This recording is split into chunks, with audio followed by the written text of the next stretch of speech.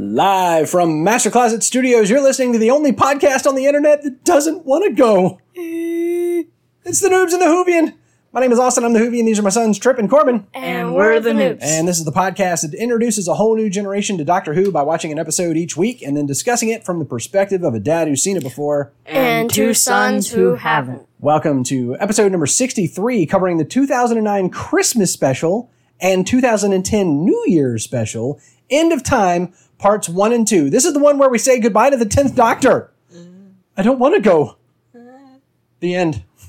That's just all I could write.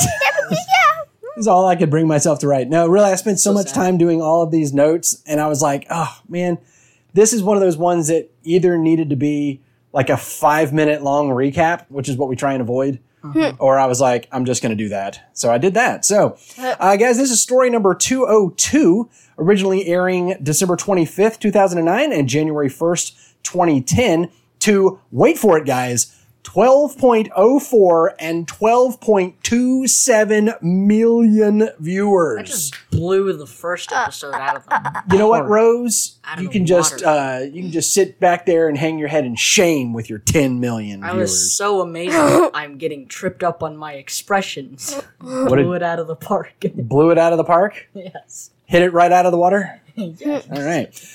This one was written by Russell T. Davies, RTD, and this was, believe it or not, guys, this was his 10th consecutive writing credit. So this was 10 episodes in a row that he wrote or co-wrote. Remember the last two, he was like co-wrote. Which were really good, seriously. All the ones that he does are and really good. Not only does that make this his 10th consecutive writing credit, that is the longest run in series history. Oh, wow. That is the longest, consecutive episodes written by the same person. That's almost an entire season written by one person. Almost, except for the fact, that it was actually the entirety of the Tennant specials. Yeah, it's all the Tennant specials and then like half of last season. So that's pretty amazing. So, and this one was directed by Euros Lyn, a name which I remember. Same. But I don't remember anything in particular about him. Want to say, did I not have anything written down about that in my notebook, Corbin? I thought I had written something down about Euros that we saw at the theater. Not that I saw. Okay. Well, guys, Noobs and the Whovian is brought to you by R5 Website Management, where you can get world-class hosting, domain registration, and security at a great price. Make sure that you use the code NOOBS at checkout for 15% off of your entire order. So go to store.r5websitemanagement.com and get started building your awesome website today. All right, we've got a slightly new segment. No, it's an entirely new segment, but it's slightly a segment. That's what I meant to say. So, Corbin wanted us to introduce a bit of a news segment. And so, Corbin, I'm gonna let you take this, but look at the notes. Okay. There, because I've updated you. Oh, okay. So this is, by the way, what is this segment, Corbin? Well, as most of y'all know, Doctor Who is still happening. Meaning, as long as Doctor Who is happening, there's going to be news-related items about Doctor Who. Correct. And shut up. What just happened? Okay. I don't know. So there's going to be news items. So recently, there have been several news outlets with articles about rumors that Chibnall and Whittaker are leaving. Okay, who are Chibnall and Whittaker? Let's catch everybody up. So Chibnall, I don't remember his first name. Chris? Yeah, I think Chris so. Chibnall? Chris Chibnall is the current showrunner of Doctor Who, and Jodie Whittaker is the 13th Doctor. And so there's been a lot of rumors that Chibnall and Whittaker are leaving. And like BBC and every other main news place has just said, this is total nonsense. Right. And just completely made up. But I thought it was just interesting to see this. I don't know why this rumor picked up, because I'm sure there's rumors like this all the time, but yeah, and actually there was a lot of traction. When Corbin first brought this to me, I mentioned to you that there was already a rumor that Chibnall and Whittaker were on the way out. I think it was either before the first episode of the new season had even aired, or it was during the airing of the first season. But like that season 11, had not even completed airing. And there were already rumors that Chibnall and Whittaker were on their way out, and there were all the just insane headlines were talking about, will Whittaker only get one season and all this kind of stuff. Will Whittaker even get a season? Well, yeah. I mean, it had already been at least filmed. So it was either, like I said, it was either about to come out or it was during the season. There was already rumors about it. And then they kind of died down a little bit. And then, of course, season 12 is in production right now as we're recording here in August 2019. So there's already pictures from set of some of the new aliens that are going to be there, or returning aliens as it turns out. And so, of course, here we go. Now there's another rumor. And Corbin said, maybe we should have a segment about news. And I was like, okay, I like the idea. However, I don't know that I want to do it this week because I don't want to report rumors. And then while I was preparing these notes, I was looking at some other article that a listener sent me that we're going to get to later on. And in the footnotes, or not in the footnotes, but down below related articles, there was an article saying this was all nonsense. So I clicked on that and I read that article and I was like, okay, there you go. Yes, so we'll link up in the show notes. You'll see a link to, I think it's Doctor Who TV. Let me see here. DoctorWhoTV.com DoctorWhoTV.co.uk is where the article is that basically says, yeah, this is all a bunch of nonsense. So we'll link up to that in the show notes. And as things come up, we won't necessarily always have a news segment, but if something pops up on our feeds that we think is worth talking about, and this is, sorry noobs, this is going to be for the Whovians. This is going to probably most likely be for the people that are already caught up, except for, occasionally a news story comes out that says, hey, we just found a lost episode from Classic Who, or which is nice. Here's some things you never knew about the 11th Doctor or the 10th Doctor or whatever. I see those all the time, but I'm not sure if we'll do those. If any are actually newsworthy, yeah. We'll bring those up. So, oh, look, a top 10 things that don't make sense in Doctor Who. Like most of the show, but okay. Yeah. Corbin has an axe to grind with one particular website that we're just going to leave unnamed for right now. So I might name it later. Yeah. All right, let's not smear them without cause. Let's yeah. So at any rate, guys, let's go ahead and dive right into what we're actually here to talk about, the End of Time parts 1 and 2. First of all, just some miscellaneous trivia. This was, we've talked about this before. We've hinted at this before. This episode marks, or these two episodes, the final episode, because she only appeared in the final episode, part 2. This represents the final Doctor Who appearance of Elizabeth Sladen. That's Sarah Jane. This was her final appearance in Doctor Who. Now, there were Sarah Jane Adventures episodes that were filmed and aired post this episode. However, this was her last appearance within Doctor Who, as we mentioned. Unfortunately. Yeah, she passed a few years back. Now, if I remember correctly, kind of related to this, is that there's an episode entitled it's either the wedding of Sarah Jane Smith or the marriage of Sarah Jane Smith. I think it's the wedding of Sarah Jane Smith, in which David Tennant appears in a crossover. And David Tennant and Matt Smith both had crossover episodes where they appeared on SJA. And if I remember correctly, I think that may have aired after the End of Time. So in universe, the episode chronologically takes place, obviously, before the End of Time. But I think it's something, either it aired afterwards or it was filmed afterwards. I'm not positive. It's one of those side details. Could it have been filmed afterwards and not aired afterwards? Yes. They could have filmed End of Time, then filmed the wedding of Sarah Jane, then aired the wedding of Sarah Jane, and aired the End of Time. I was going to say, how can you a little wibbly wobbly? How can you send it out without actually? I just explained how. No, I was gonna say, but how could it go? What I was thinking was, how could you release it before you filmed it? They send it back in time. Actually, Tripp put it on the list. Spaceballs will explain exactly how that happens.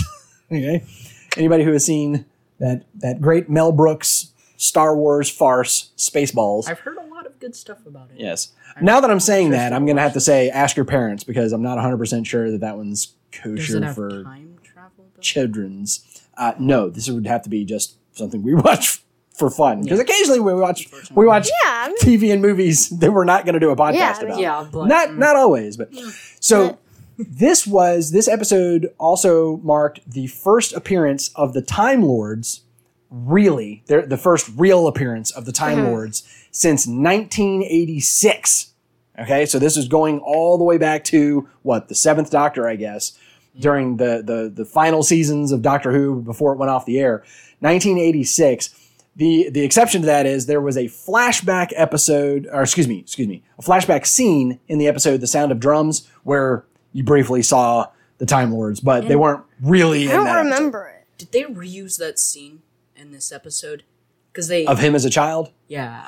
I was wondering about that because I couldn't remember if it looked familiar because I've seen this episode before, or if No, it was definitely him. It was definitely the master staring into the As a child? schism or Yeah. whatever. okay, But I don't know if they used the same scene. Or if they 'Cause I was like, redid it. ooh, I know this scene. And then the child master walked out, and I'm like, that That's does the not look one. like what I remember him. Oh, really? Well, I don't know. They would have had to have refilmed it with a different actor, a different child actor, but I don't know. I didn't look that one up. So let's see. The Russell T Davies claims that, and I'm not 100% sure what all details this means, what level of detail it means, but he claims that Ten's death/regeneration had been planned out since David Tennant was hired. Now think about the timeline. That was 2005, and these two episodes aired end of 2009, beginning of 2010. Wow. So this was years down the road. Remember how when he lost his hand and that didn't Yeah. Yeah, come Tennant- back to play for like 2 seasons? Tennant mentioned that in the interview or whatever. And now I'm starting to think maybe he did have that planned the entire time. Oh, the hand? No, remember we talked about in that episode that had been planned. The Meta Crisis episode where all that went down, we talked about in that episode.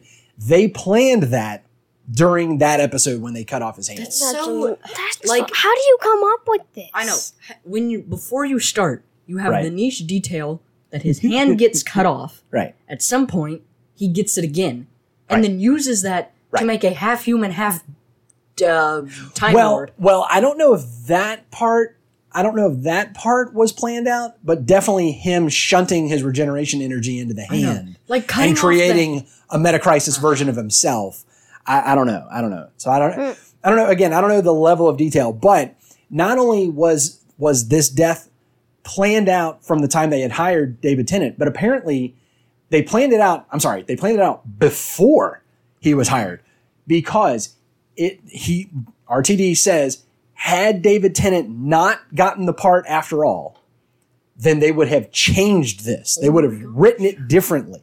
So I don't know what it is about David Tennant that was like, we're going to kill him this way, but it has to. all of be a sudden it's got me wondering about RTD.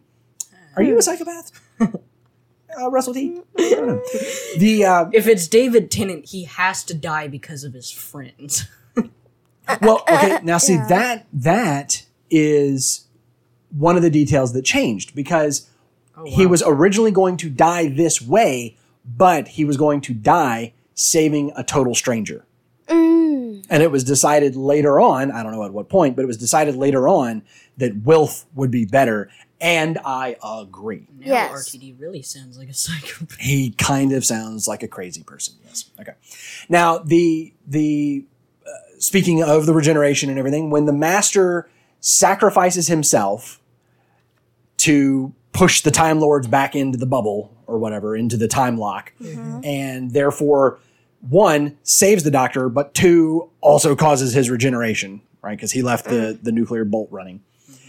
That idea that the idea that the master would redeem himself by sacrificing himself to save the Doctor and also cause his regeneration, that was originally part of a storyline during the 3rd Doctor's time with Roger Delgado, who I believe was the original actor to play the Master.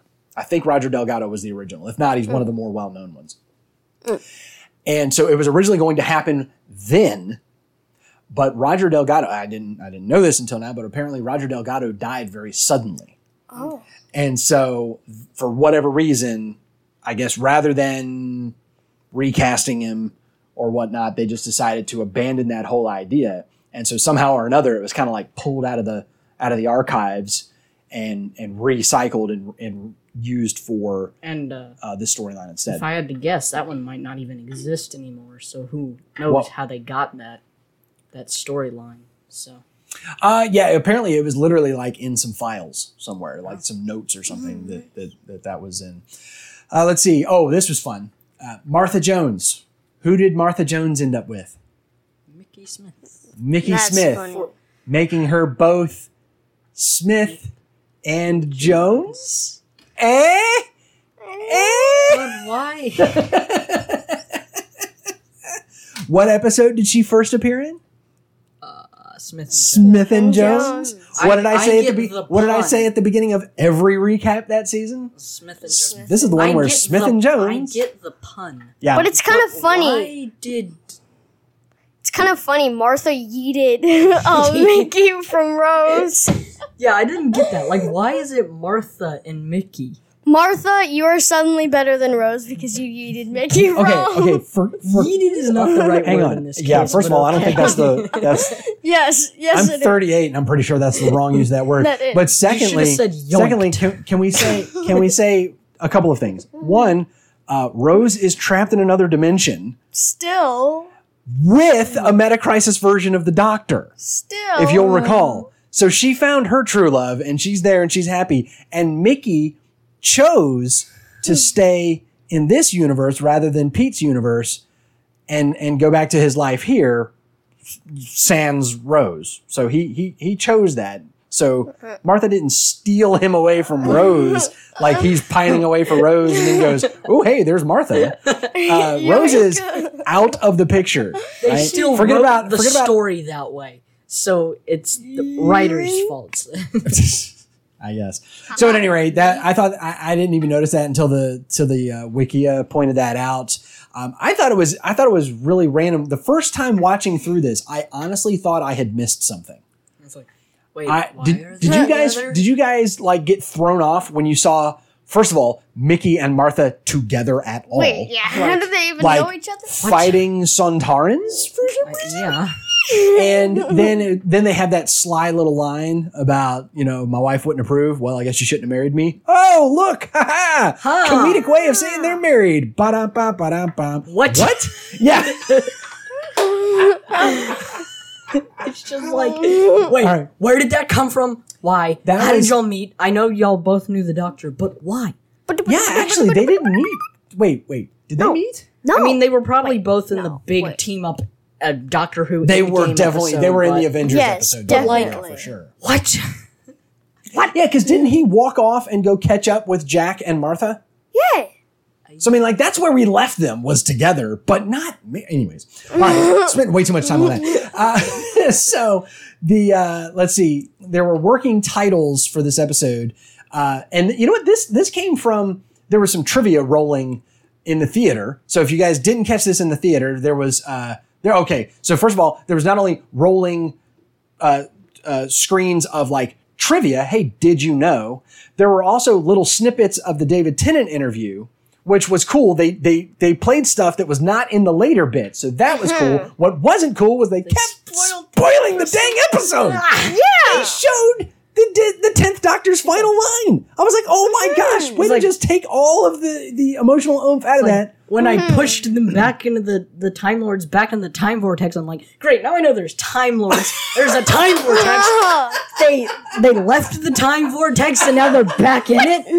I wasn't even thinking about that y'all didn't even know that the Time Lords were coming back. I wasn't thinking about that. And then, so we were talking about that on the way out of the theater. And then we were like, okay, we do have to remind ourselves of one thing. Yeah. You two are probably the only people in the whole country that were in the theater Interested in the show. who both were completely caught up to that point and yet had not seen the episode. And Yes, that's like And so gave a many, flying rip. Yeah. super, like gosh. so precise that had like that was such a precise thing. Like nobody would have thought of that. And so, total side note here. While we're off on this tangent, I printed up some business cards for Noobs in the Whovian, and at the end, because I told the boys, I was like, "We're going to be in a room full of Doctor Who fans. Yeah, like we gotta talk about the podcast. We gotta get this on." I stood up at the end. I don't know how many people heard what I was actually saying because there was some music playing on the screen, but I just stood up and I gave the opening spiel about us being a family-friendly Doctor Who podcast. I would just say our part. He said nothing. And you were saying it for us, so I said it for y'all because the way we were talking about it ahead of time, I didn't know if y'all were going to do it or not. So anyway, so we handed out some business cards and whatnot, and I mentioned to the crowd there that if we didn't realize it 2 years ago when we started this podcast, but we timed it perfectly. Yeah, because I mean not perfectly, but pretty dang perfect. All we had to do was stall for 3 weeks. We were 3 weeks off from being absolutely perfectly timed for the 10th anniversary of this episode. You know, and it's highly convenient given we haven't been going every week. We've missed weeks. We've missed missed months. Missed a year. Like months at a time. Right. Yeah, yes, and some people are going, started the podcast 2 years ago. Yeah, we started the podcast 2 years ago. We didn't release the first episode for like 8 months. But yeah, we did start a long time Somebody ago. reschedules new additions to the thing. And Yeah. Didn't Like have if we would have schedule never for a came up while. with timey There's no way. There's no way. Yeah, there's no way we could have planned this because, better for than example, I jokingly talk all the time about how the show schedule is already done. Here, let me pull it up. The show schedule is already done out through September 19th of 2021. Okay, there's no way. There's no way that episode 173 of the podcast is going to be on September 19th, 2021 because so many things are going to happen between here and there. But that's the equivalent of what we did was nail that, right? So unintentionally. So at any rate, no, we totally intentionally nailed that. I was thinking about that the whole time. While we're talking about that, what was that accent? If you were there, if you got one of our business cards and that's how you found this podcast, welcome. We're glad you're here. Welcome. Go download all of the episodes now and shoot us an email, noobsinthewhovian@gmail.com. Give us a little heads up that you met us there. We handed out, I don't know, maybe 20 cards or whatnot. Yeah. So there were some people who said, "Oh no, I don't need one. My friend got one, or my family member got one." So it was more than 20 people that we saw and interacted with, and we actually got to hang out with a guy afterwards who was a classic Who fan from way back and talked with us for a few minutes about some of the things that he likes and dislikes about New Who, and thought it was interesting where we've come from and where we're going and everything. So at any rate, all of that to say, they were playing some trivia. Took way too long. And one of the bits of trivia that they were playing was that working titles for this episode included The Last Days of Planet Earth, which that's accurate. That's the opening line of that episode. And Russell T Davies actually originally titled it that and then changed it later on. They also said at the theater that one of the working titles was The Impossibility Gate, which is horribly inaccurate because one, I didn't see that written anywhere else. And two, it was called The Immortality Gate, not the Impossibility Gate. So they did help us with some trivia though. There was some fun stuff. So The Impossibility Gate does sound like a great short story that needs to be written. However, this was not it. So actually there was 2 short stories that I couldn't find, but should have definitely been spun off from this episode, the Carnivorous Maw one, and the Red Carnivorous Maw, and the Galaxy Named Allison. And what's the other one? The Galaxy Named Allison. I don't remember what the other one was. When the doctor showed up on the Ood Sphere, he said, "Oh, I went and I did this and I did that and the other thing and I got married and blah blah blah." One of the things he said is, "Named a Galaxy Allison." So of course there is an entire page on the Wikia that is dedicated to the galaxy named Allison, and all it says is that the doctor named a galaxy Allison. Wow. Like that's all it says. I was like, oh man, maybe there's some callbacks or something. So at any rate, in the cast, oh my word, the cast section on the Wikia entry for this episode is humongous because all the people are on this episode. All of them, all the people. Everybody. I think like every key character since series 1, barring Christopher Eccleston. I think everyone else was in this episode at some point. Jackie Tyler was in this episode. They always bar Chris. Well, they do. They absolutely do. And it's a sad shame. But the big ones to mention are Rassilon, who is played by Timothy Dalton. Among a million other things that he's done, he was James flippin' Bond. Okay, so James Bond. One of the many. James Bond. How many actors have played Is a Time James Lord. Bond? Several. But James Bond is He a Time Lord. regenerates like That's all every we're gonna other say. movie, That's right. He so- keeps changing his face. He never dies. Duh. Okay. Verity Newman. Verity Newman was the woman who, this was the deepest cut, guys. If you weren't paying attention, you're going to miss this one. Verity Newman was the woman who, when the doctor goes to claim his reward, he's doing the big goodbye tour and saying, waving to all of his old companions. He goes into a bookshop and there's a woman there signing a book, and she's talking about how her great grandmother, actually knew this man who called himself the doctor, and blah, blah, blah. And what this was is this goes back to Joan Redfern. She was the one who was the love interest of John Smith in the episode Human Nature. So when the doctor became a human, the woman he falls in love with and then has to let her go, basically, so that he can become the doctor again, was Joan Redfern. Verity Newman is her great-granddaughter, and she wrote a book based on the stories that her great-grandmother would tell about this man called the Doctor. So I noticed this. I was like, oh, that's an interesting call. yeah. So he shows up and she says, who should I make it out to? He says, the Doctor. And she's like, that's funny. That's what he called himself. And then all of a sudden she realizes who he is. And he says, was she happy? Why did it take her so long? Like, no one goes around saying, my name I'm is the the doctor. doctor. Well, yeah, so it takes a when takes your a- grandmother has a person like that, who turns out to be magic alien space being, and then someone else comes along and also calls himself the doctor. Yeah. I mean, you should just... Sid is coming to get a book signed. So a couple of things about Verity Newman. First of all, she's played by Jessica Hines, who also played Joan Redfern.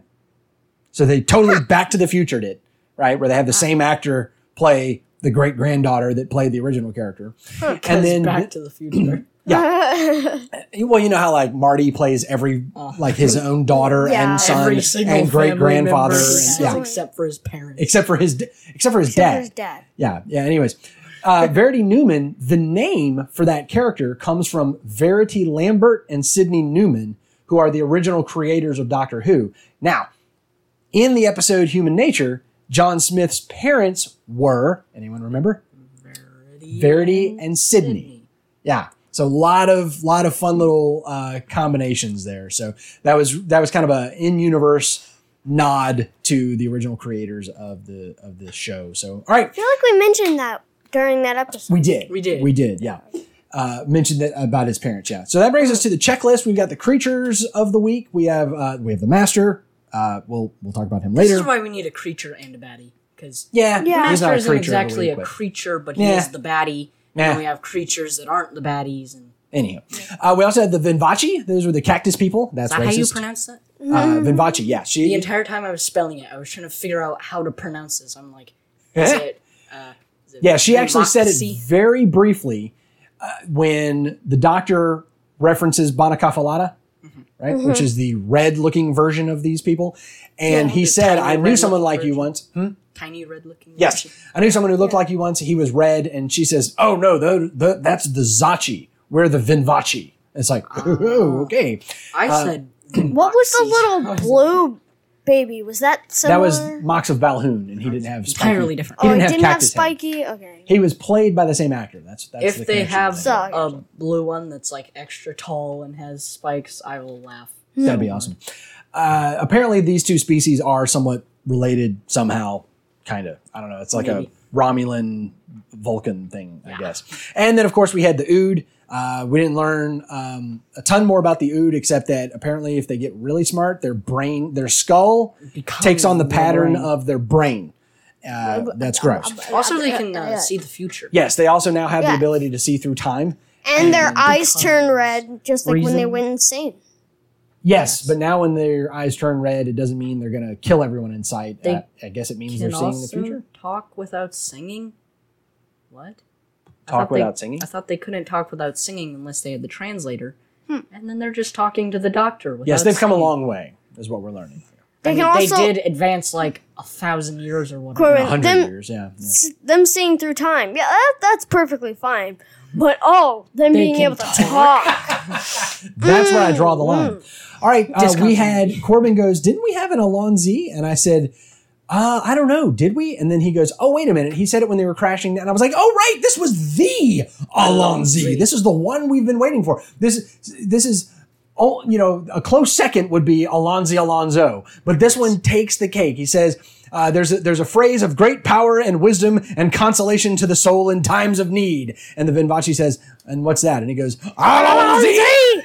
And then pulls back on the levers and, And you can see the Vinvachi's faces go from mild confusion to absolute shock. Terror, in 40 yeah. seconds. That brings our running count up to lucky number 13, if our count has been accurate so far. And therefore also, by the way, I think Alonzi is a 10 thing only. I don't think we ever get this 13 again. is an We'll keep it unlucky up there. number. Unlike Fantastic, which they said so many times. Oh my after word. the Ninth Oh my Doctor word. was Yeah. Let's see the Time War. Time War. I tried to say Time War and Time Lord at the same time. Time War. So we have the idea that the Time War is locked. So here's what happened here. If you weren't following this, because if you by the way, if you watch this in the theater, the episode cut was weird. Oh yeah. So Yeah, you have the master doing his global laugh, right? Mm-hmm. And then you have the Lord President doing his spittle speech. I'm like, what did they feed Dalton that he was just slobbering like that and spitting so horribly? But at any rate, when he gives that big speech and talks about how the Time Lords are coming again or whatever, then all of a sudden the screen goes black for 3 seconds maybe, if that long, and then all of a sudden it cuts right back, and the Time Lords are walking across a bridge going through a door. And what happened is, during that cut, the credits rolled, and then everyone else had to wait a week to see the second part. And then when the second part comes on, you pick up, and it is flashed back, right? Because that speech that he gives is them getting ready to break through the time vortex or whatever. But then all of a sudden you flash back and you have the Time Lords in council, the Great Council or whatever, trying to decide what to do next. And it is the last day of the Time War. That's what is happening there. So we kind of gloss over and lose a lot of that, the way that they presented it in the theater. Though lucky us, we didn't even have to click to go to the next episode. Oh, well, thankfully there's that. But we also didn't get to rewatch it, so we didn't actually get to see what happened during that time that they cut off. Yeah. No. They didn't cut off anything. They didn't lose anything. It's just that was when he delivered his big speech, and then you got boo-doo, and the credits rolled and everything. And then the next episode began with the Time Lords talking as they're walking across that bridge. So we didn't lose anything. It's just weird the way that break happened. They didn't. It looked like it was still the same scene when you were watching it in the theater, but really that was an entire week of break that happened in a half a second that made it look to us like it was just a camera change. So at any rate, it's the last day of the Time War. I thought you were saying that happened and that got cut off. No. That was the last day of the Time War? I didn't know that. Yes, I think they briefly... I knew it was near the end. I couldn't... Yeah, something briefly got mentioned. So that's what happened is it's the last day of the Time... I don't know. I don't think that the Time Lords know that it's the last day. Or yes, no, I'm sorry. They do know. That's why they're trying to get out. Yeah, because what they are planning, and this is what the Doctor alludes to, what the Time Lords were planning to do in order to defeat the Daleks was to destroy time itself. What? So here they we would have become immortal, all-knowing beings that didn't need space. well, not only to live. not only immortal but ethereal, like non-corporeal, no physical bodies. They're going to leave behind their bodies. They're going to be pure consciousness outside of time and space itself, right? Because they're going to bring an end to time. That's why the episode is called The End of Time. And of course, it centers right on Earth. That's the only way they could bring an end to time is to go to Earth. Of course. Yeah. No, because the Master came to Earth. Specifically London. Yeah, I mean, it They has to. hit the London side of Earth first. Yeah, I mean, duh. What else would you hit? The London side London of can Earth. see it in the sky. All us Americans are just completely oblivious that there's another planet impending upon us. Well, apparently we'd be asleep. I mean, it was like the middle of the night in Texas at the time. So Well, at we any would rate, also all be the Master. No, because they saw the planet. Never mind. yeah, that was before they changed. Yeah. So at any rate, guys, this is one of the biggest. This episode is like the biggest info dump on the time war that we've gotten so far. Mm-hmm. So like we got that there was a time war, and then we got that it was with the Daleks, and then we got that the Daleks lost kind of, and then we get that all of the Daleks were destroyed as well as all of the Time Lords, and then we get that the Doctor is the one who did it, and then we get just this little trickle of information. Right? So now Michael would call this a lose-lose situation. Michael Scott would call this a lose-lose-lose. So at any rate, we have this information that the reason that this had to happen, the reason the Doctor had to do whatever it is that he did, is that the Time Lords had lost it. Right? He's talking to the Master and he says, "You weren't there in the final days of the war. You didn't see what they became. This is what they became. They went insane with it all, and they were going to destroy all of creation, time and space itself in order to win this war." And he says, "That's why I had to stop them." I'm not sure why you would tell the Master that someone is insane. He's like, no, they're perfectly normal. Yeah, seems fine to me. I don't know. What's your problem, Doctor? Yeah. They can be immortal and the only consciousness after the end of the universe. Yeah. What's wrong with that? So that's huge. And then all we know is that the Master succeeds in pushing them back through the time vortex, back into the time lock, so that they essentially restoring the timeline, I guess, because now they're back where they were. So things are going to play out the way they did. Did time change? Because it says that the Doctor stopped them and destroyed everyone so they wouldn't destroy everything. Right. But now the Master did it. No, all the Master succeeded in doing was pushing them back to where they came from. Back through the time vortex. Technically, that's why they lost, and then the Doctor... whatever. What do you mean, technically, that's why they lost? I was just thinking, because he pushed them back, either that's how it always was, or they changed something, and then he was the one that actually defeated them, and not the Doctor. Who knows?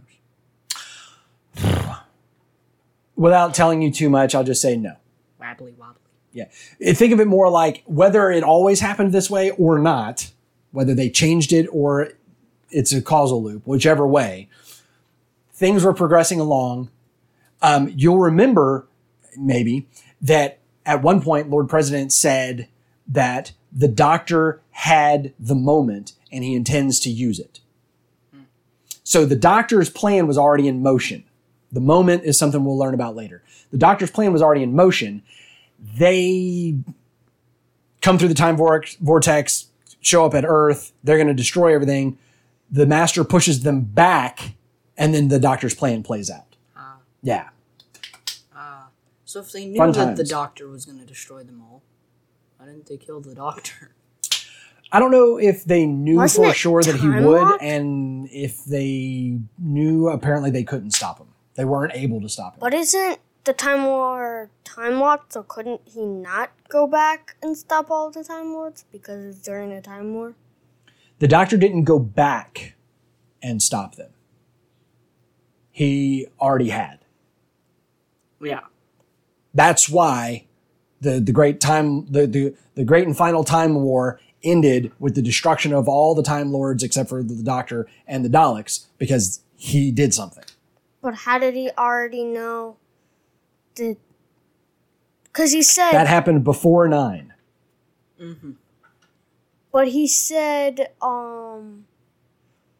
you haven't seen what happened after. So how did he know that all that stuff was going to happen after? After what? What are we talking about? After the Time War, he stopped them before they could become corrupted, right? No. No, they Oh. were corrupt. No. They were corrupted and were going to destroy all of time and space. And so he he stopped stopped them. Oh. Yeah. Ah. Wibbly wobbly, huh? Okay. Yeah. Back to the checklist. After Holy cow. 25 minutes. No, that's okay though, because I've been waiting. I've been waiting for some of this information about the Time War. So, and by the way, there's more coming. Like, this is not the last time we're going to talk about this. So, Jiggery Pokery, we had the Sonic deactivating the shimmer. I love the shimmer. Shimmer.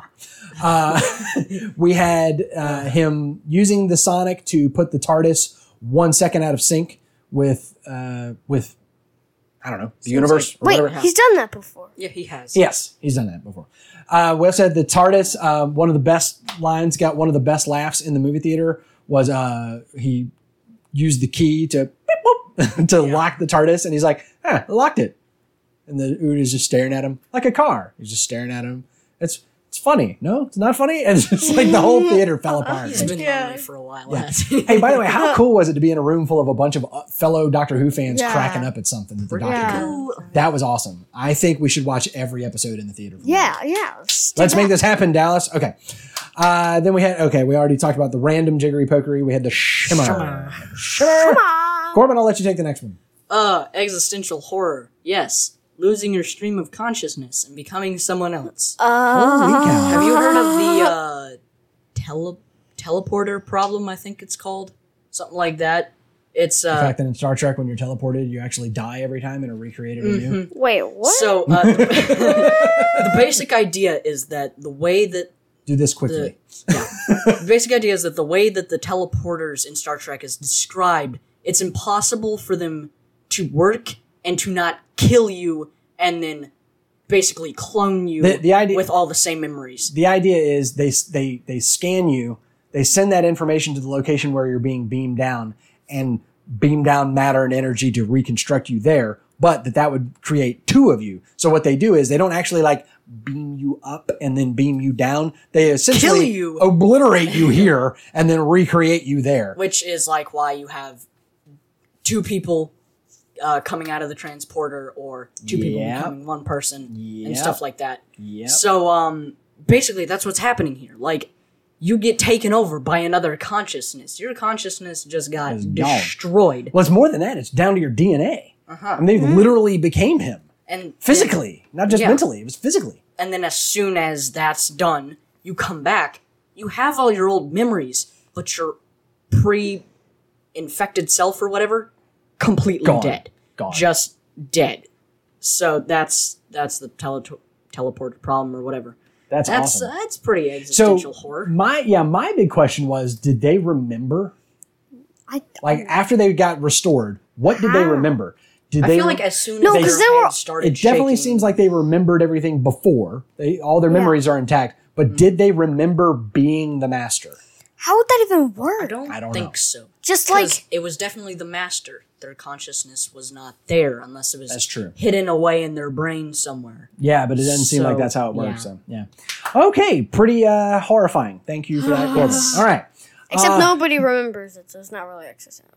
But still, And just contemplating it. That's the existential horror. It's contemplating Yeah. the Like nature of your identity. another part of the teleportation problem or whatever. Every time you go asleep, it's breaking stream gosh. consciousness. You've been watching you might be CGP, dead. You've been watching CGP Grey, haven't you? I thought that's what you were Well. alluding to. We'll link up to that in the show notes. Yes. Corbin, put a note in there to remind me to get the link to that video that CGP Grey did. So, I'm all right, going who's to who? watch Let's get a move on here to who is the Doctor.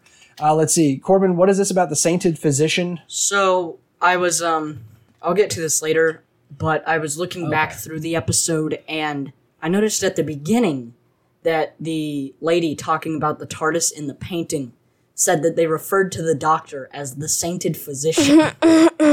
Sounds about right. I noticed that in the episode and I was like, oh, that's pretty hilarious and neat and weird. So I just wrote that down. Let's see. Regeneration. Oh my gosh, guys.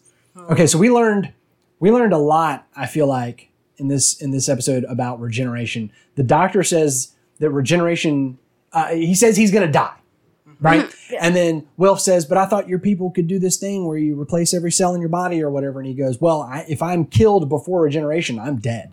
So first of all, this is something that I didn't understand until this episode, when the first go round when I watched it, is that regeneration is not the Doctor dies and then regenerates and like resurrects.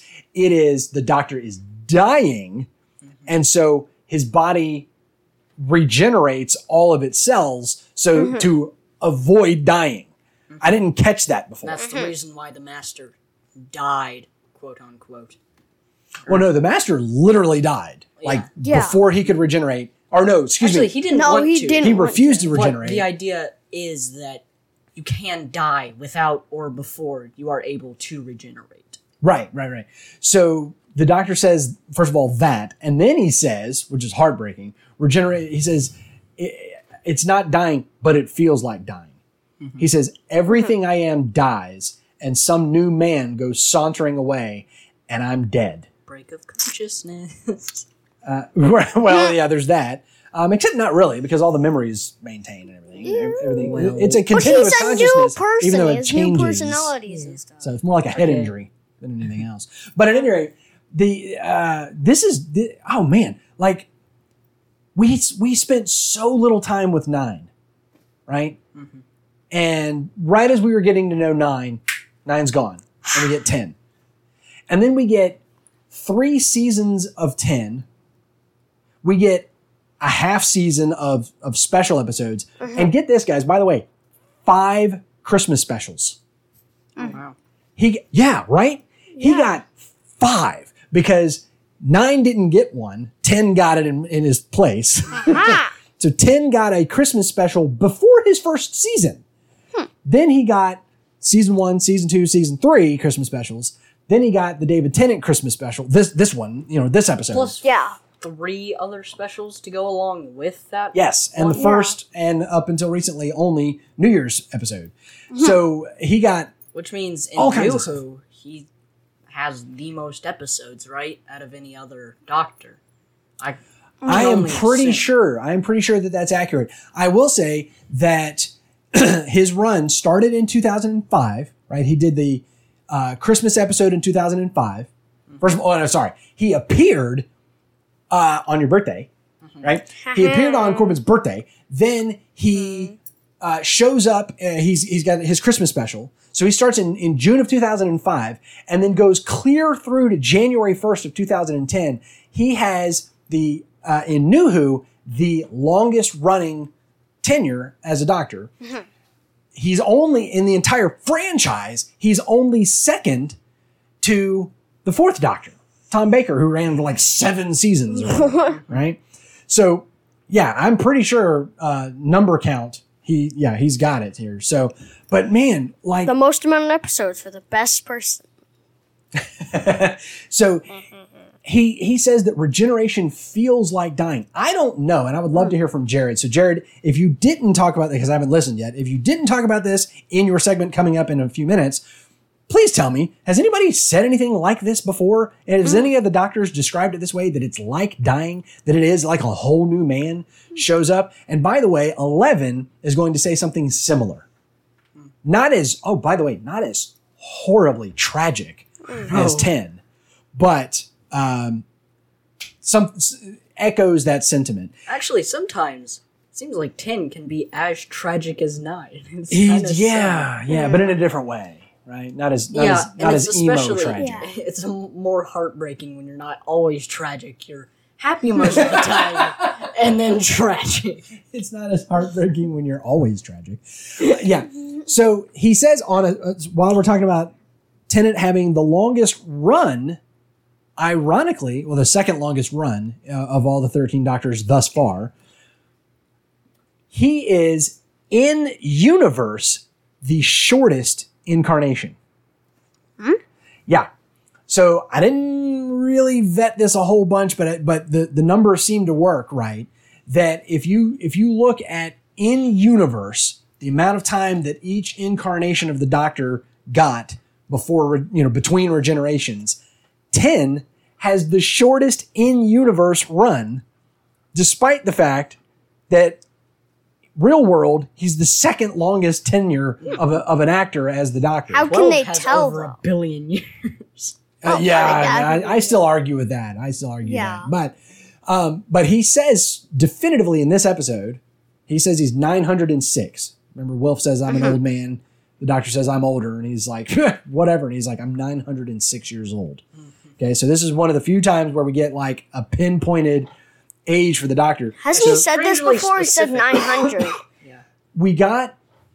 I can't, oh man. I remember reading this. It was either 9 gave a definite age or 10 gave it a definite age at the beginning of his time. But I think it was 9 gave a definitive age. 10 said it. He like turned around and he was like, during I'm the the Christmas Doctor. special. The first one? Yeah. Okay. Him and Rose were sitting up on a roof. They're talking something. He says his age, and then aliens happen. I'm pretty sure that was the first time it was mentioned. Okay, well there you go. So you take that, and then you take 906, and I want to say that he told Rose he was 900. Yeah. So that would make him in universe 6 years. I'm pretty So sure that he is the turned shortest around run. on a spaceship once and he was like, I'm the Doctor. I'm 900 years old. I'm from the planet Gallifrey of the something clusters. Yeah, but that was late in his time. That wasn't. Yeah, that was wasn't like halfway early through the on. run. So I think he was saying I'm 900 like round. Not I'm 904. He was being a little bit poetic there. Are you sure though that Eccleston isn't shorter? Because given that he's talking about his ears and whatnot, it seems like he's newly regenerated. And throughout that one season, it almost seems like continuous story after story after story. Like again, with I comic didn't. books, I know I didn't heavily vet it. But the Wikia article, or it might not even been Wikia. It was somewhere that I was reading this week. It mentions this, and there's something about. So we've got when we get to an episode down the road, we're going to meet a previous incarnation of the Doctor that ties directly into 9. And when we do that, there are some chronological clues there that tell us something about 9's tenure. That's all I can remember. Okay. Like I said, I didn't track it all down, all the details. So at any rate, and then last thing about the Doctor here. The last two things. We have the fact that his song is ending, but the story never ends. We're going to hear that echoed later on by 11. And then we also see the Doctor realizing that he needs a companion. Yeah. He knows that he needs a companion. He screwed up and he went too far. So let's see. Who is Wilf? Do y'all remember me mentioning that Wilf may or may not be one of the most important characters in all of Doctor Who? Yes. Okay. I was slightly expecting him to be like some like godlike being or something that ends up. Oh, what, like saving the Donna universe or like Rose Donna or and something like that? Yeah. You know, the real important character. I'm kidding. The real important. Because character. nobody killed cares the about Doctor. Martha. Well, no, yeah.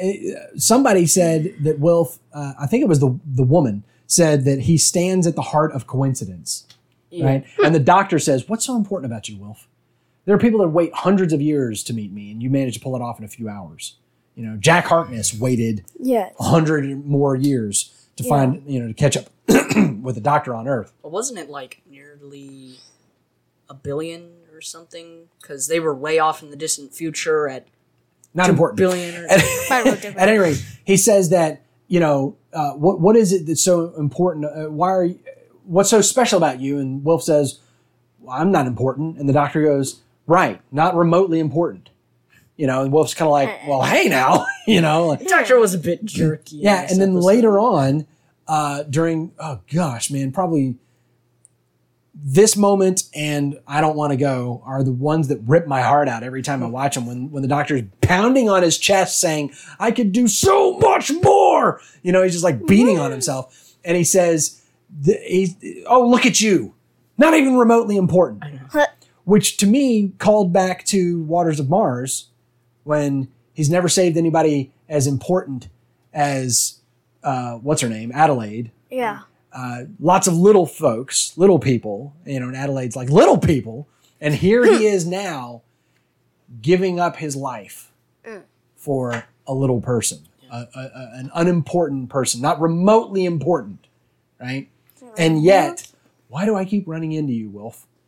Why do I keep running into you? He stands at the heart of coincidence and then it ends up being the second to last person that Tennant sees. He sees Wilf, and then he goes and sees Donna, and then that's it. I do like the Unless you count the Ood. the death. I forgot about the Ood. The Ood is technically the last person he saw. I do like the death thing where they made it sound like if he went in that chamber, he was dead for sure, gone, like not able to come back. But doesn't And they played it that way too. He's like, oh, I'm He's dying. curled up in a ball. Gets up, And Wilf walks out, Wilf goes, all right then, go still with us? travels like all over throughout different time periods to see people. Yeah. And then regenerates. And I'm like, man, they seem to play up that death scene. Radiation takes a long time to kill you. But But he even also still- can, like you said, absorb radiation. Like, he played with radiation cubes as a kid. Yeah. It should This have is no a lot of effect on radiation. There's a him. lot more of it. But at any rate, I did wonder about that the first time watching this. I was like, boy, he's just gonna keep on going before he dies here. But we do see other times when Time Lords, specifically the Doctor, hold off regeneration. There's an episode that entirely centers on that coming up down the road. So at any rate, we get Wilf, perhaps, and I told you guys at the beginning, Wilf is one of my favorite characters. And if you think about where we came from with him, Wilf was a one-off character in a Christmas special who was never supposed to appear again. Yeah. And do you guys remember why he did? He was just a random character. Yeah, too. just It's not random like person. Do y'all remember Donna's why they brought him back? grandpa. No. Donna, the actor who played Donna's father, died. Oh yeah. And so they wrote him out of the show. In universe, they had him die, and so Wilf turns out to have been her grandfather, right? Like amazing coincidence. And Wow. pretty much, guys, anytime, if y'all haven't picked up on it yet, anytime you have a coincidence in Doctor Who, it's not a coincidence, just not a coincidence. Okay, Doesn't happen. so keep that in mind moving forward. Okay, Okay. so.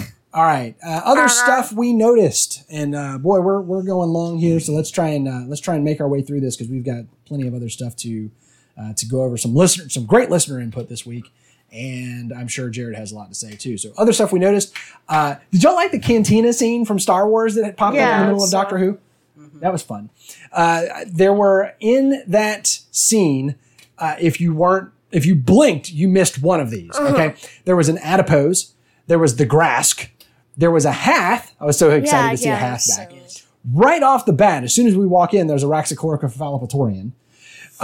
We have a Sycorax. Really? The Sycorax made a comeback. Really? I blinked. I must have blinked and missed that one. Why is that not in the Wikia? No, it was in the Wikia. Oh. Yeah, the Sycorax was in the I mean, Wiki. on the Sycorax's Wikia page, was it there? Oh, I have no idea. I don't think it was. I don't know. And then That's there a was lie. an Uvadni, which Corbin wrote in the notes. Explain. They're from Classic Who, and we're going to see them in the future. So yeah, so it was there. So I don't know. I don't know if they specifically built a costume just for this one scene and then said, "Here, hang this up. We'll use it during 11's time." I don't Sounds know. like what they do. It must be. Yeah. Yeah. Oh, that's a nice suit. Let's keep it. So we have an ongoing conversation in the show and on the podcast about why the Doctor doesn't just go back and save the Time Lords, or why doesn't the Doctor just go back and do fill in the blank, right? Why doesn't the Doctor go back and tell himself not to get on that ship that's going to crash, or the place where his TARDIS is going to get dropped into a pit, or whatever, a million other things. He says at the beginning of this episode that he can't travel back onto his own timeline. He has to stay relative to the events that are causing him. He's in a causal nexus, right? It's an unchangeable sequence of events. There's other episodes where he's mentioned this. It's somewhat consistent. This idea has popped up before, and we've talked about it before. And even then, they break the rule every now and then. Wobbly. It gets timey-wimey. I mean, last episode was, let's break that rule we made. The one rule we made, let's break it. Well, no. That was that there are fixed points. Yeah. This is saying the Doctor can't loop back on himself. But he did that 3 times. What 3 times? Well, he did it in Father's Day. Yeah. He did do it in Father's Day, but he didn't interact with himself. Rose did. She wasn't supposed to. Yes. That's why he never wanted to do that in the first place. Yeah. What are the other 2, Trip? No, he did. He looped back on Father's Day like 3 times. No. Oh, yeah. No, he did. Did he? They went back. No, it was just twice. Yeah, it was just. They went back, and then they went back again and saw themselves and stopped themselves or whatever. And Rose was supposed to go talk to her dad before he died or whatever, and she's just like, I gotta go save my dad. Bye. That's a spot-on Rose. Billy Piper would be proud. Okay. I gotta go save the universe. Here we have again reiterated that the Doctor can't loop back on his own timeline except for, as we've just pointed out, when he does. Okay. So that's a general rule for the show. A general rule as in, let's break this as often as we Yeah. can. All right, Corbin, take it away on your cheeseball rant. Okay. I don't know if this was because we were watching it in theaters and I'm used to watching, like, big action, adventure, not comedy at all movies in the theater. Probably. But I thought this first episode was really, really cheesy. You had The Secret Books of Saxon, which was the first thing I noticed that I was like, wait, what did they just say? The what now? The Secret Books of Saxon. They had the potions of life that they used to regenerate, or not regenerate. I don't know what it is. Bring back. Also known as gummy berry juice. Yes. And then I can't. In the most can't do it. comic booky Okay, way. She's like, you've been planning for all these years. So have I. It's like saying, here's the antidote to this poison you just gave. Here's me. the anti. Yeah, exactly. It's like, No. She doesn't even call it the antidote. I know, it was just she like- calls it the reverse. I know. What? That's just what I wrote. It's not the reverse. There was no name. It was just like, so some smart people, there were smart people. No, she literally said the reverse. Did she? She said the smart people were able to break down and concoct the reverse. And I was like, just like, the reverse? The reverse? Or the opposite. Maybe she said the opposite. yeah, it was. I don't know, like but that. it wasn't, yeah. So, dumb. super cheese was ball. dumb. The super jump that he had. Yeah. His Superman landing Superman? pose. His lightning hands. What? And Sith are Time Lords, apparently. I know. Yeah. And why was he super hungry the entire time? So much that he Because he had he to. ate people down to their bones. Because he was just only left- like half existing. Left spooky, scary skeletons. It's like, what? Yeah, what exactly did he do in the eating process that turned their bones black? And then he super jumped and jumped onto the dude. Just lands Oh, yeah, on face him. first. Face first he came out. I know. It's like a jump scare in Five Nights at Freddy's or something. The master. And then super finally, jump. this isn't super cheeseball. I just thought this was weird. Why was there a narrator at the beginning? It's not even initially clear that it's anyone important. It just sounds like Yeah. a narrator. Right. And then eventually we learn it's one of the Time Lords, and then you're Right. still like, but why is there a narrator in Doctor Who? Like he's telling some sort of It's happened story. before. Has it? But has it? Yeah, Rose narrated the opening of her final episode where she said, my name is Rose Tyler and this is the story of how I Okay, died. I guess. Yeah. Just never told it quite like a story. Yeah, it was kind of a child. Okay, or but something. this is, you got to think, this is the end of an era. This was a major, as evidenced by the 12 million Brits who tuned in to watch. This was a major thing. And so, yeah, they started it out with an epic scope, coming up over the moon and seeing the Earth and all this kind of stuff. And it is said am that I in the watching final National days of Geographic planet Earth- now? Yeah, I don't know. I like, especially the fact that it was narrated by Timothy Dalton. I mean, that's his voice, man. Just the gravitas. I gotta love it. All right, so that's all that we had on that. Oh, and by the way, Corbin, the way you wrote that, the narrator / Time Lord, they credited him as narrator in the first episode, and then as Rassilon in the second episode. He's actually the credit for him is the narrator, so that's fun. Guys, Noobs in the Whovian is brought to you by listeners like you. If you find value in what we're doing and want to give a little bit back, that's all we're asking for. So go to patreon.com/noobsandthewhovian and become a supporting patron of family-friendly independent media today. We don't have a Can We Talk About section because we're just doing it. We're just, can we talk about everything? So we're going to jump straight into Classic Who Connections with Jared. I'm looking forward to hearing what he has to say because I haven't listened to it yet and he didn't send me any notes this time. Right. Hello, Noobs in the Whovian. This is Jared with your Classic Who Connections for The End of Time, Part 1 and 2. Before we get into the episode, I wanted to talk about a commercial that aired about the 10th season of Classic Who available on Blu-ray. And those of you who went to the Fathom event, assuming it was exactly the same all across the nation and world, if it showed across the world, if you went to that Fathom event, you probably saw that commercial before it got into the End of Time. And I just thought that was because it was all about Classic Who, the Doctor and companions, I just thought it'd be fun. I can maybe shed a little light if you didn't understand what was going on there. So the two companions that you saw were Jo Grant and Cliff Jones, who actually got married there, and just when Jo stops being the 10th Doctor's companion because she gets married to Cliff Jones, and the third Doctor rides off into the sunset in that yellow car that you saw, which was the third Doctor's vehicle, which you might remember that the third Doctor is exiled to Earth, so it would make sense that he has a car, and it was kind of a James Bond-esque car, certainly not an Aston Martin, but it had lots of fun features in that car. He also had a Who-mobile, which was a hovercraft, but that's an explanation for a later time. So this was kind of like a spoof or callback to a specific episode from that 10th season and the Third Doctor and Jo Grant and also Cliff Jones.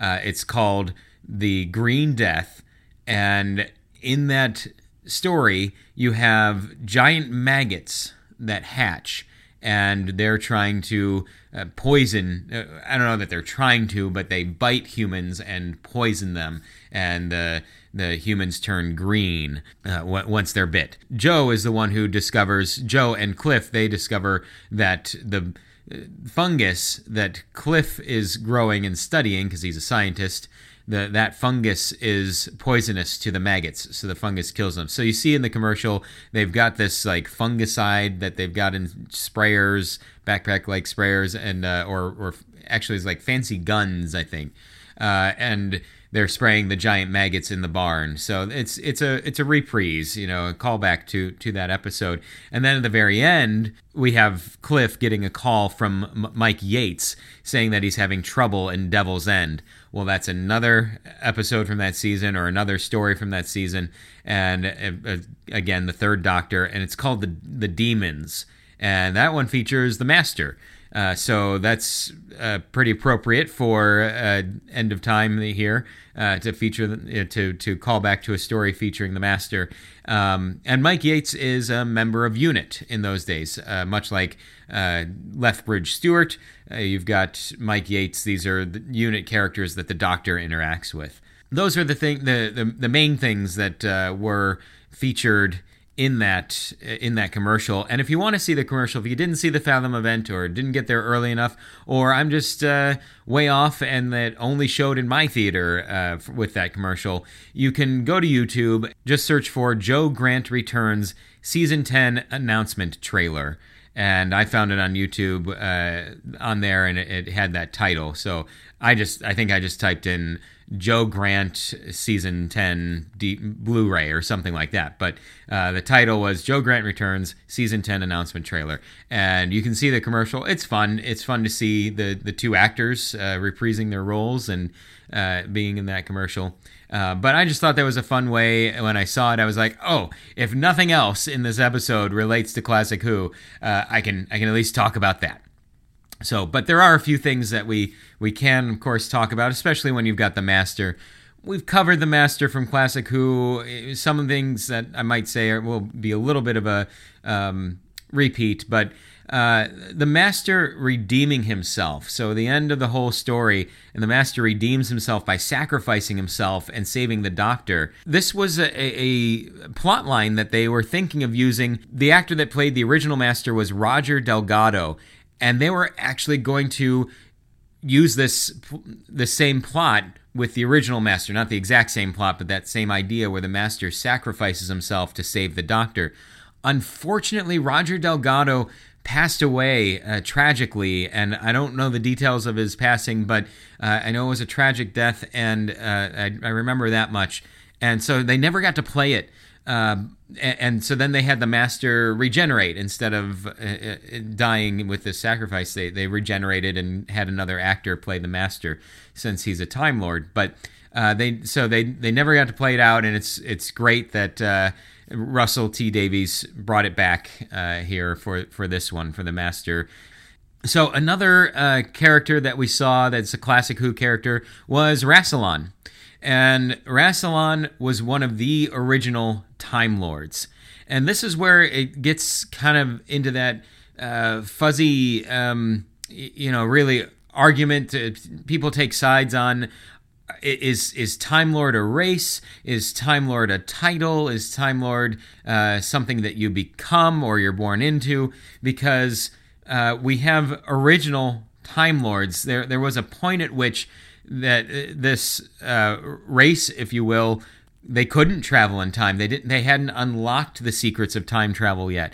So if they can't travel in time, how could they really be Time Lords? And if they discovered it, is that really a race? And so it's this the layers of stories that have come into Who is great fodder for these discussions and decisions. And you're just going to have to make up your own mind. I know what I think, but the new Who sort of really leans towards that, the fact that Time Lords are a race. But anyway, back to Rassilon. So Rassilon, Omega or Omega if you're British, and the Other, his title is the Other, were the three founding Time Lords.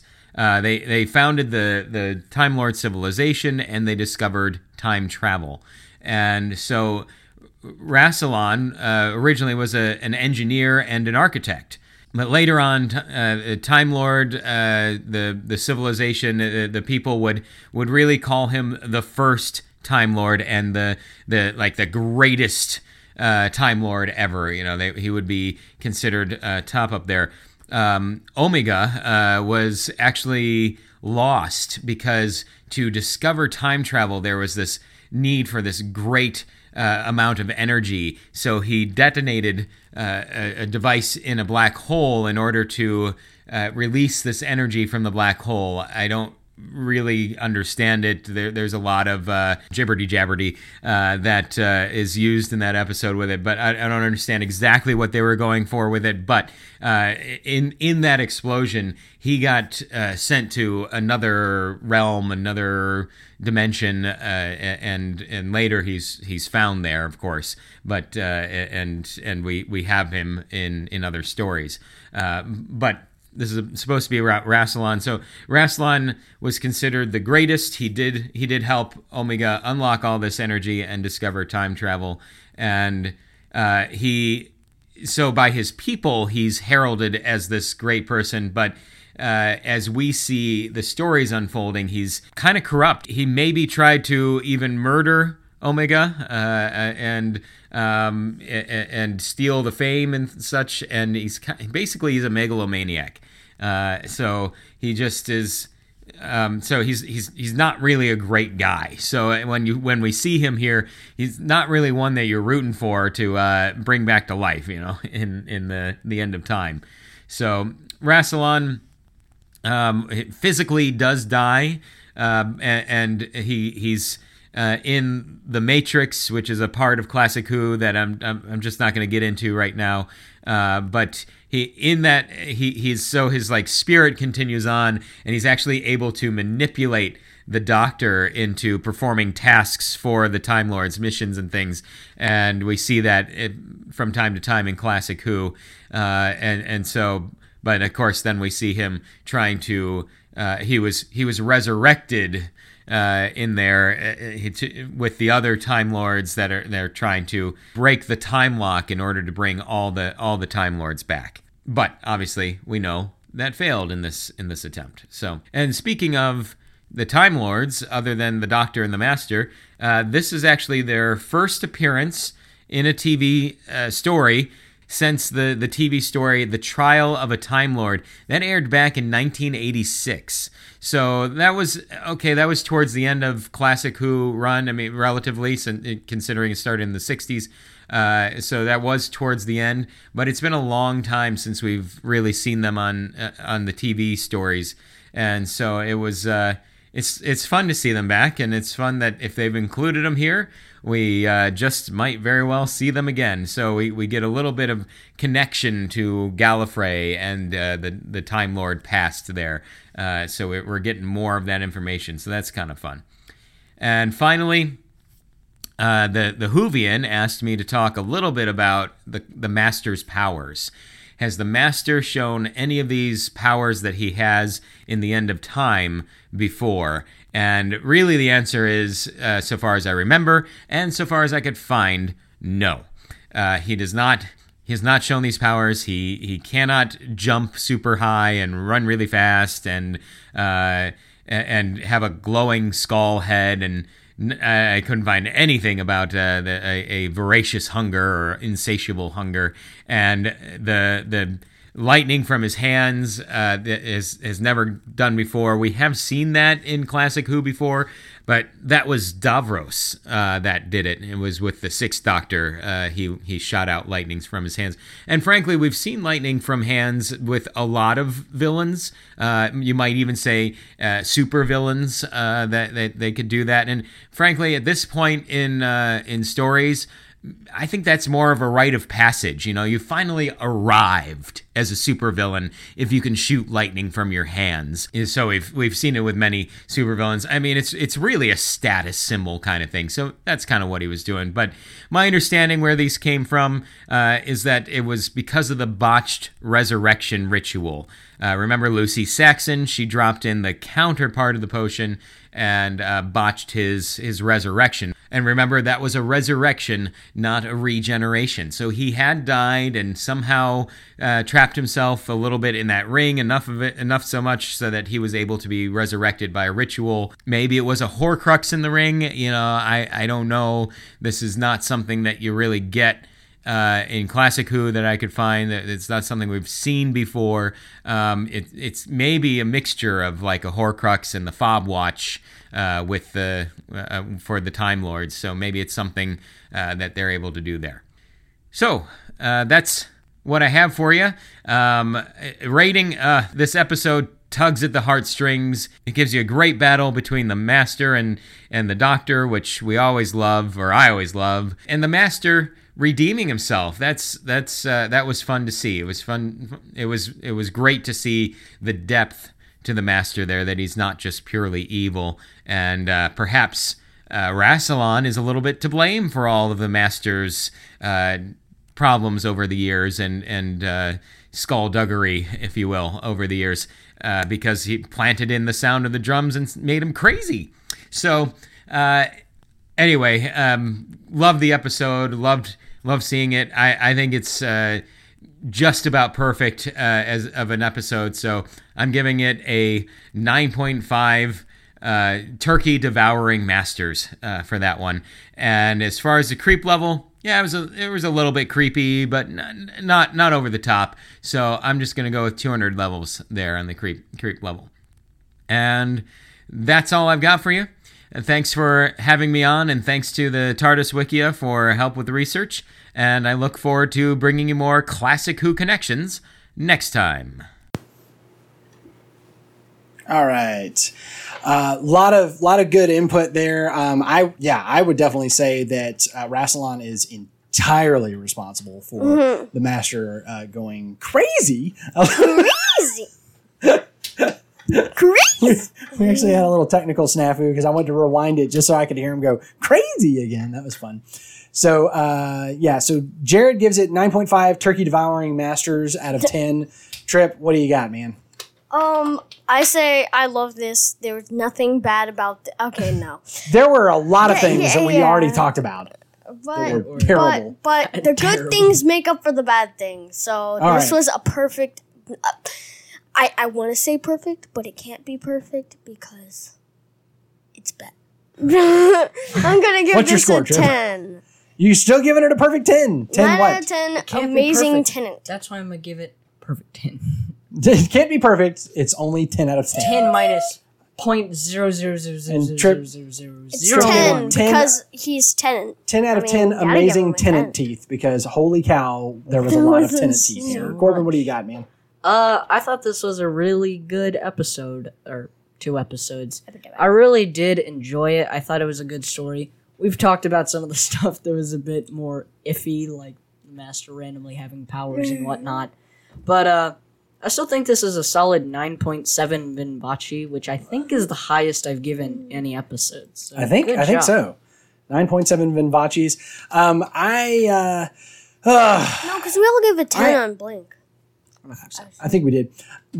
I was going to rate this lower because I'm sorry. I can't get with the Master being so random in the beginning of the first episode. Yeah. So first of all, it dawned on me as I was listening to Jared talking about it and saying, how he couldn't find any previous examples of all these things. You know what it is? You guys may not have seen this. In one of the Superman movies, Superman is fighting other Kryptonians, right? So they're like his equals. It's like other Supermen. Even though they're all dead. Huh? So it's exactly like this. I said even though they're all dead. they found some that were anyways. So they have So the same they're powers that he does. So he in one scene grabs the logo on his chest. Rips it off and throws it out. Have you seen this on You YouTube? showed it to us. Okay. What? What? I don't remember if it's that movie or it's another one of the Christopher Reeve Superman movies. I think it was the where, second one. No, I don't. But what I'm saying is, in another one, there's 2 other things that he does. One, he confesses who he is to Lois Lane. He tells her that he's Superman or whatever. And then at the end of the movie, he changes his mind, so he erases her memory by kissing her. What? And then So she suddenly just forgets everything every time he kisses her? no, she only forgets that he's Superman.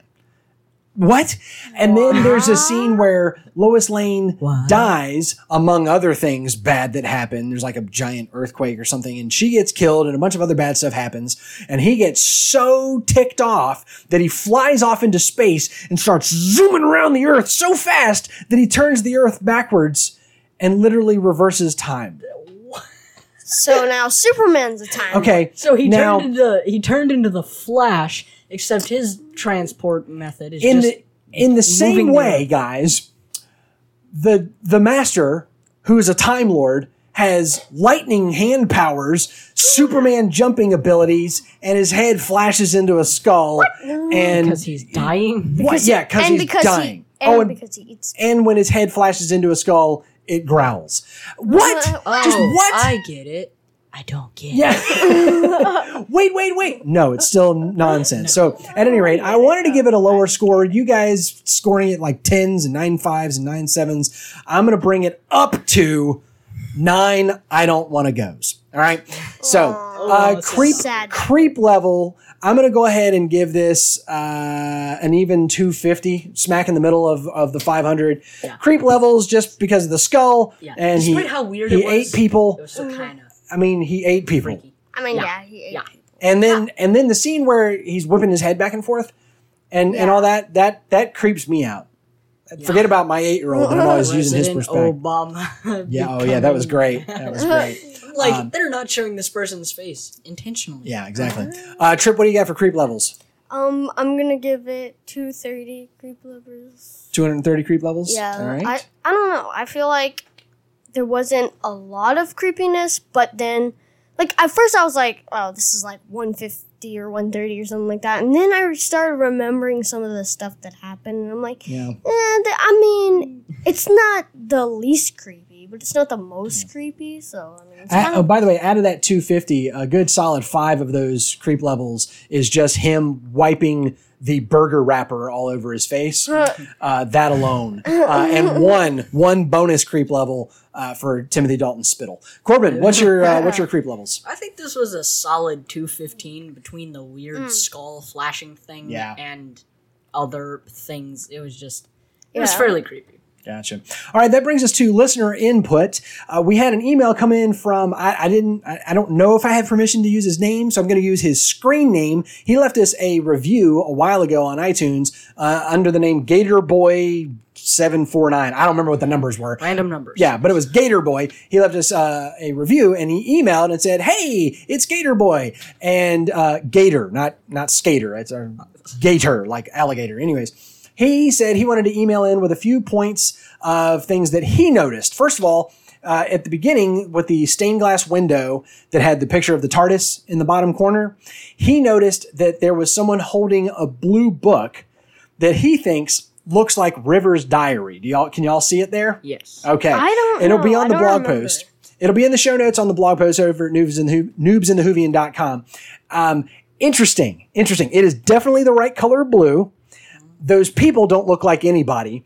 So it's either just somebody was holding a blue book, or maybe it is a very deep cut that, yes, that is River Song's diary. I feel like with this, they just took a random stained glass window and inserted the TARDIS. Photoshopped the TARDIS and was like, that looks good. And Gator Boy did say, I bet you didn't think of that. So I thought that was fun. He also pointed out something that I noticed, but I wasn't going to bring it up until he pointed it out, and then gave me a bonus fact about it. Did y'all notice that the tour bus was called Sparrow Lane? Trip, I think you noticed that in the theater, didn't you? Didn't you lean over and say something to me about that? wait, which one? The tour bus that the old people, that Wilf and the silver cloak. I did not notice. The bus that they got on was called Sparrow Lane Bus Tours, and one of the people on the bus was named Sally.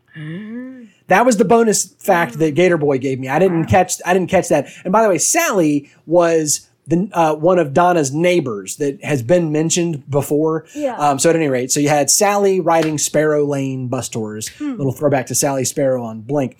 He also noticed that or brought up a fact that I thought I had remembered, but he pointed me directly to it. The woman that appears to Wilf, and turns out she's a Time Lord, right? Yeah. She's one of the two that is covering her face, the two that voted against breaking through the time vortex. Turns out that she's a Time Lord. Russell T. Davies said he left it vague who she was because he loves that people will take that and just go bananas trying to figure out who that is. I thought it might be Donna. I don't know if I still think that, but... That's incredibly interesting. Why? Good way, bad way? I just Time never even occurred to me. There are a lot of people who thought that was Romana, who was a previous companion in Classic Who. I don't know a ton about, but that would be an interesting tie-in. But he goes, some people may think it's this, and some people may think it's this. And I left it vague because I think it's great that people will speculate. But of course, I meant it to be the Doctor's mother. What? Excuse me? You don't leave something vague for people to theorize about, but then tell everyone the definitive answer. That's not a thing you do. Well, Don't do that. But he's not even telling the definitive answer. He's saying, I always intended it to be the Doctor's mother. You're the writer. You are the one that makes those decisions. Anyways, so we put a link to the article where he said that. And this was the article that I was reading earlier where I piggybacked onto the Chibnall Whitaker rumor article that was nonsense. So, Corbin, you did a little bit of digging. Hit us up with the next one. This was also from Gator Boy, but I had Corbin fact check this one. Okay, so he said that in the alien bar near the end of the episode, the song that played was the same song Talulu sings in Daleks of Manhattan. So I checked it out. Yes, it was the same song. It's called My Angel Put the Devil in Me. And you're like, well, that sounds like that sounds like it might be a song from around the era of the Daleks of Manhattan. Yeah. Place in. Yeah, nice jazzy tune. BBC wrote that, and it was performed by their orchestra. For Doctor Who? Wow. These are the only two places, as far as I can tell, where Really? it shows up. and it's part of the soundtrack for Series 3. Oh, great. So Corbin put a link to a YouTube video that shows that. So that'll also be in the show notes over at noobsandthehoovian.com. If you're not going to noobsandthehoovian.com, you're missing out. So I thought that was a neat catch. That and by the way, Tallulah was the one that her boyfriend got turned into like the half pig slave in Docks in Manhattan. So Corbin was like, "Who?" And then I was like, "Just go look up the episode." And he Also, goes, "Oh, her, right?" You said it was near the beginning of the episode. It wasn't. I thought it was, and it was like all the way near the end. I'm like, oh, near the end. Oh, my bad. yeah. Okay. Let's see. Oh, and then he pointed out, Gator Boy pointed out that when you see the bones of the food truck lady, they're still standing there stuck together. He was just pointing it out that, just like I was ranting and raving about jawbones being stuck on the skeleton, and then the bus driver skeleton in the last episode or Planet of the Dead falling through the portal. I was like, and I just emailed back and I went, I know, right? So that was fun. Now, correct me if I'm wrong. Weren't there 2 skeletons in that food truck? I think there was. It was like because there her and then like the cook or something, but they zoomed in on her. So yeah, that was horrifying. So Yet thank you for that. Yet their skeletons were the same size. And like I said, what did the master do to like char their bones? Electricity He didn't hands. just Duh. eat, like every single scrap off of them down to the bone. He charred them. Yeah, charred them and then Electricity? reassembled them in a standing position. It's like when a piranha in a cartoon, like eats off the leg of something and just leaves the bone, and the bone is still connected and they can wiggle the toes or whatever. What? It was like that, except it was like standing. It still had the apron on. Yeah. Come on. What you mean? That's why this was only a 9. What you mean? You ate all the clothes, but not the apron. Oh, I didn't even think of that. Like what? It was definitely just the apron. I hate wasn't even thinking about aprons. that. I will thinking not eat aprons. I Yeah. will eat people, but And their aprons, clothes. that's where I draw the I'll line. eat people and their clothes. I'm not touching the apron. That thing's got grease on it. Ew. Ew. Health code violation. All right, guys. That's the all. That's the all. That's all that we've got. That's the all, folks. We All went right. very long this Yes, time. and guys, sorry. I hope you knew going into this one that this was going to be a long one. Our finales and recaps tend to be because there's just so much, man. A 10th It's just anniversary so much. episode. It's so good. We didn't even get to talk about anything from the David Yeah, Tennant yeah. interview. Part of that is because I don't really remember specifics about it. It was fascinating to watch. By the way, David Tennant looks way different now. Yeah. So the game plan coming up, guys. Next week, we are going to do a David Tennant recap. So we'll be talking about, our favorites, our best moments, worst moments. We may spend a little bit of time talking about his regeneration scenes, just different things like that. So we'll recap David Tennant. And then we're going to go the next week. We're going to go into the next season with the 11th hour, which is the beginning of the 11th Doctor's time. Which, despite all the I see theories, what you did. almost seems to confirm that he is the 11th Doctor. But oh well, we'll save that for later. He is the 11th Doctor, okay? Yes. He is. But what about the ones before the first? He's the 11th Doctor. What about the War Doctor? What about this? And then the aborted He's the 11th Doctor. So anyway, punch guys, you in the face. I'm looking forward to it. I'm looking forward to it. Matt Smith is fun. His opening episode is great. It is fun. It's timey-wimey. It's a little wibbly wobbly. Yay. And there's a scene where they go, this is your new Doctor. And tell me when you watch it, listeners and you guys, tell me when you think that scene is. So at any rate, I'm looking forward to it. I'm looking forward to kicking off a new Doctor, even though it's sad to say goodbye to the old Doctor. Tennant is the only Doctor. Spoiler alert, this is not the last we'll ever see of David Tennant as How the dare Doctor. you. You spoil. We will see him coming. So join us next time, guys, for our recap episode of David Tennant and his time as the Doctor. In the meantime, hit us up at noobsandthehoovian@gmail.com. Facebook message us at facebook.com/noobsandthehoovian so that you can let us know what were some of your favorite moments. What is your favorite stuff about David Tennant? We don't really have any categories. We're not going to put up a poll like we've done in the past. We're just going to freestyle it a little bit. And if you would love to if you have something you want to say, pull out your voice recording app on whatever phone you got, record it, and then just email it in to noobsandthehoovian@gmail.com and we can put that in the show. Guys, Noobs and the Whovian is a production of Master Closet Studios, where it's always smaller on the inside. Your senior producer is me, Austin Reason. Our audio engineer is this guy. I'm Drip. And our production editor is this guy. I'm Corbin. Special thanks to tardis.wikia.com for the trivia. Thanks to Jared for the Classic Who connection. Thanks for all the folks that came out to the theater. You can find us at facebook.com/noobsandthewhovian. Email us at noobsandthewhovian@gmail.com. Make sure you consider supporting us at patreon.com/noobsandthewhovian. Get your show notes at noobsandthewhovian.com.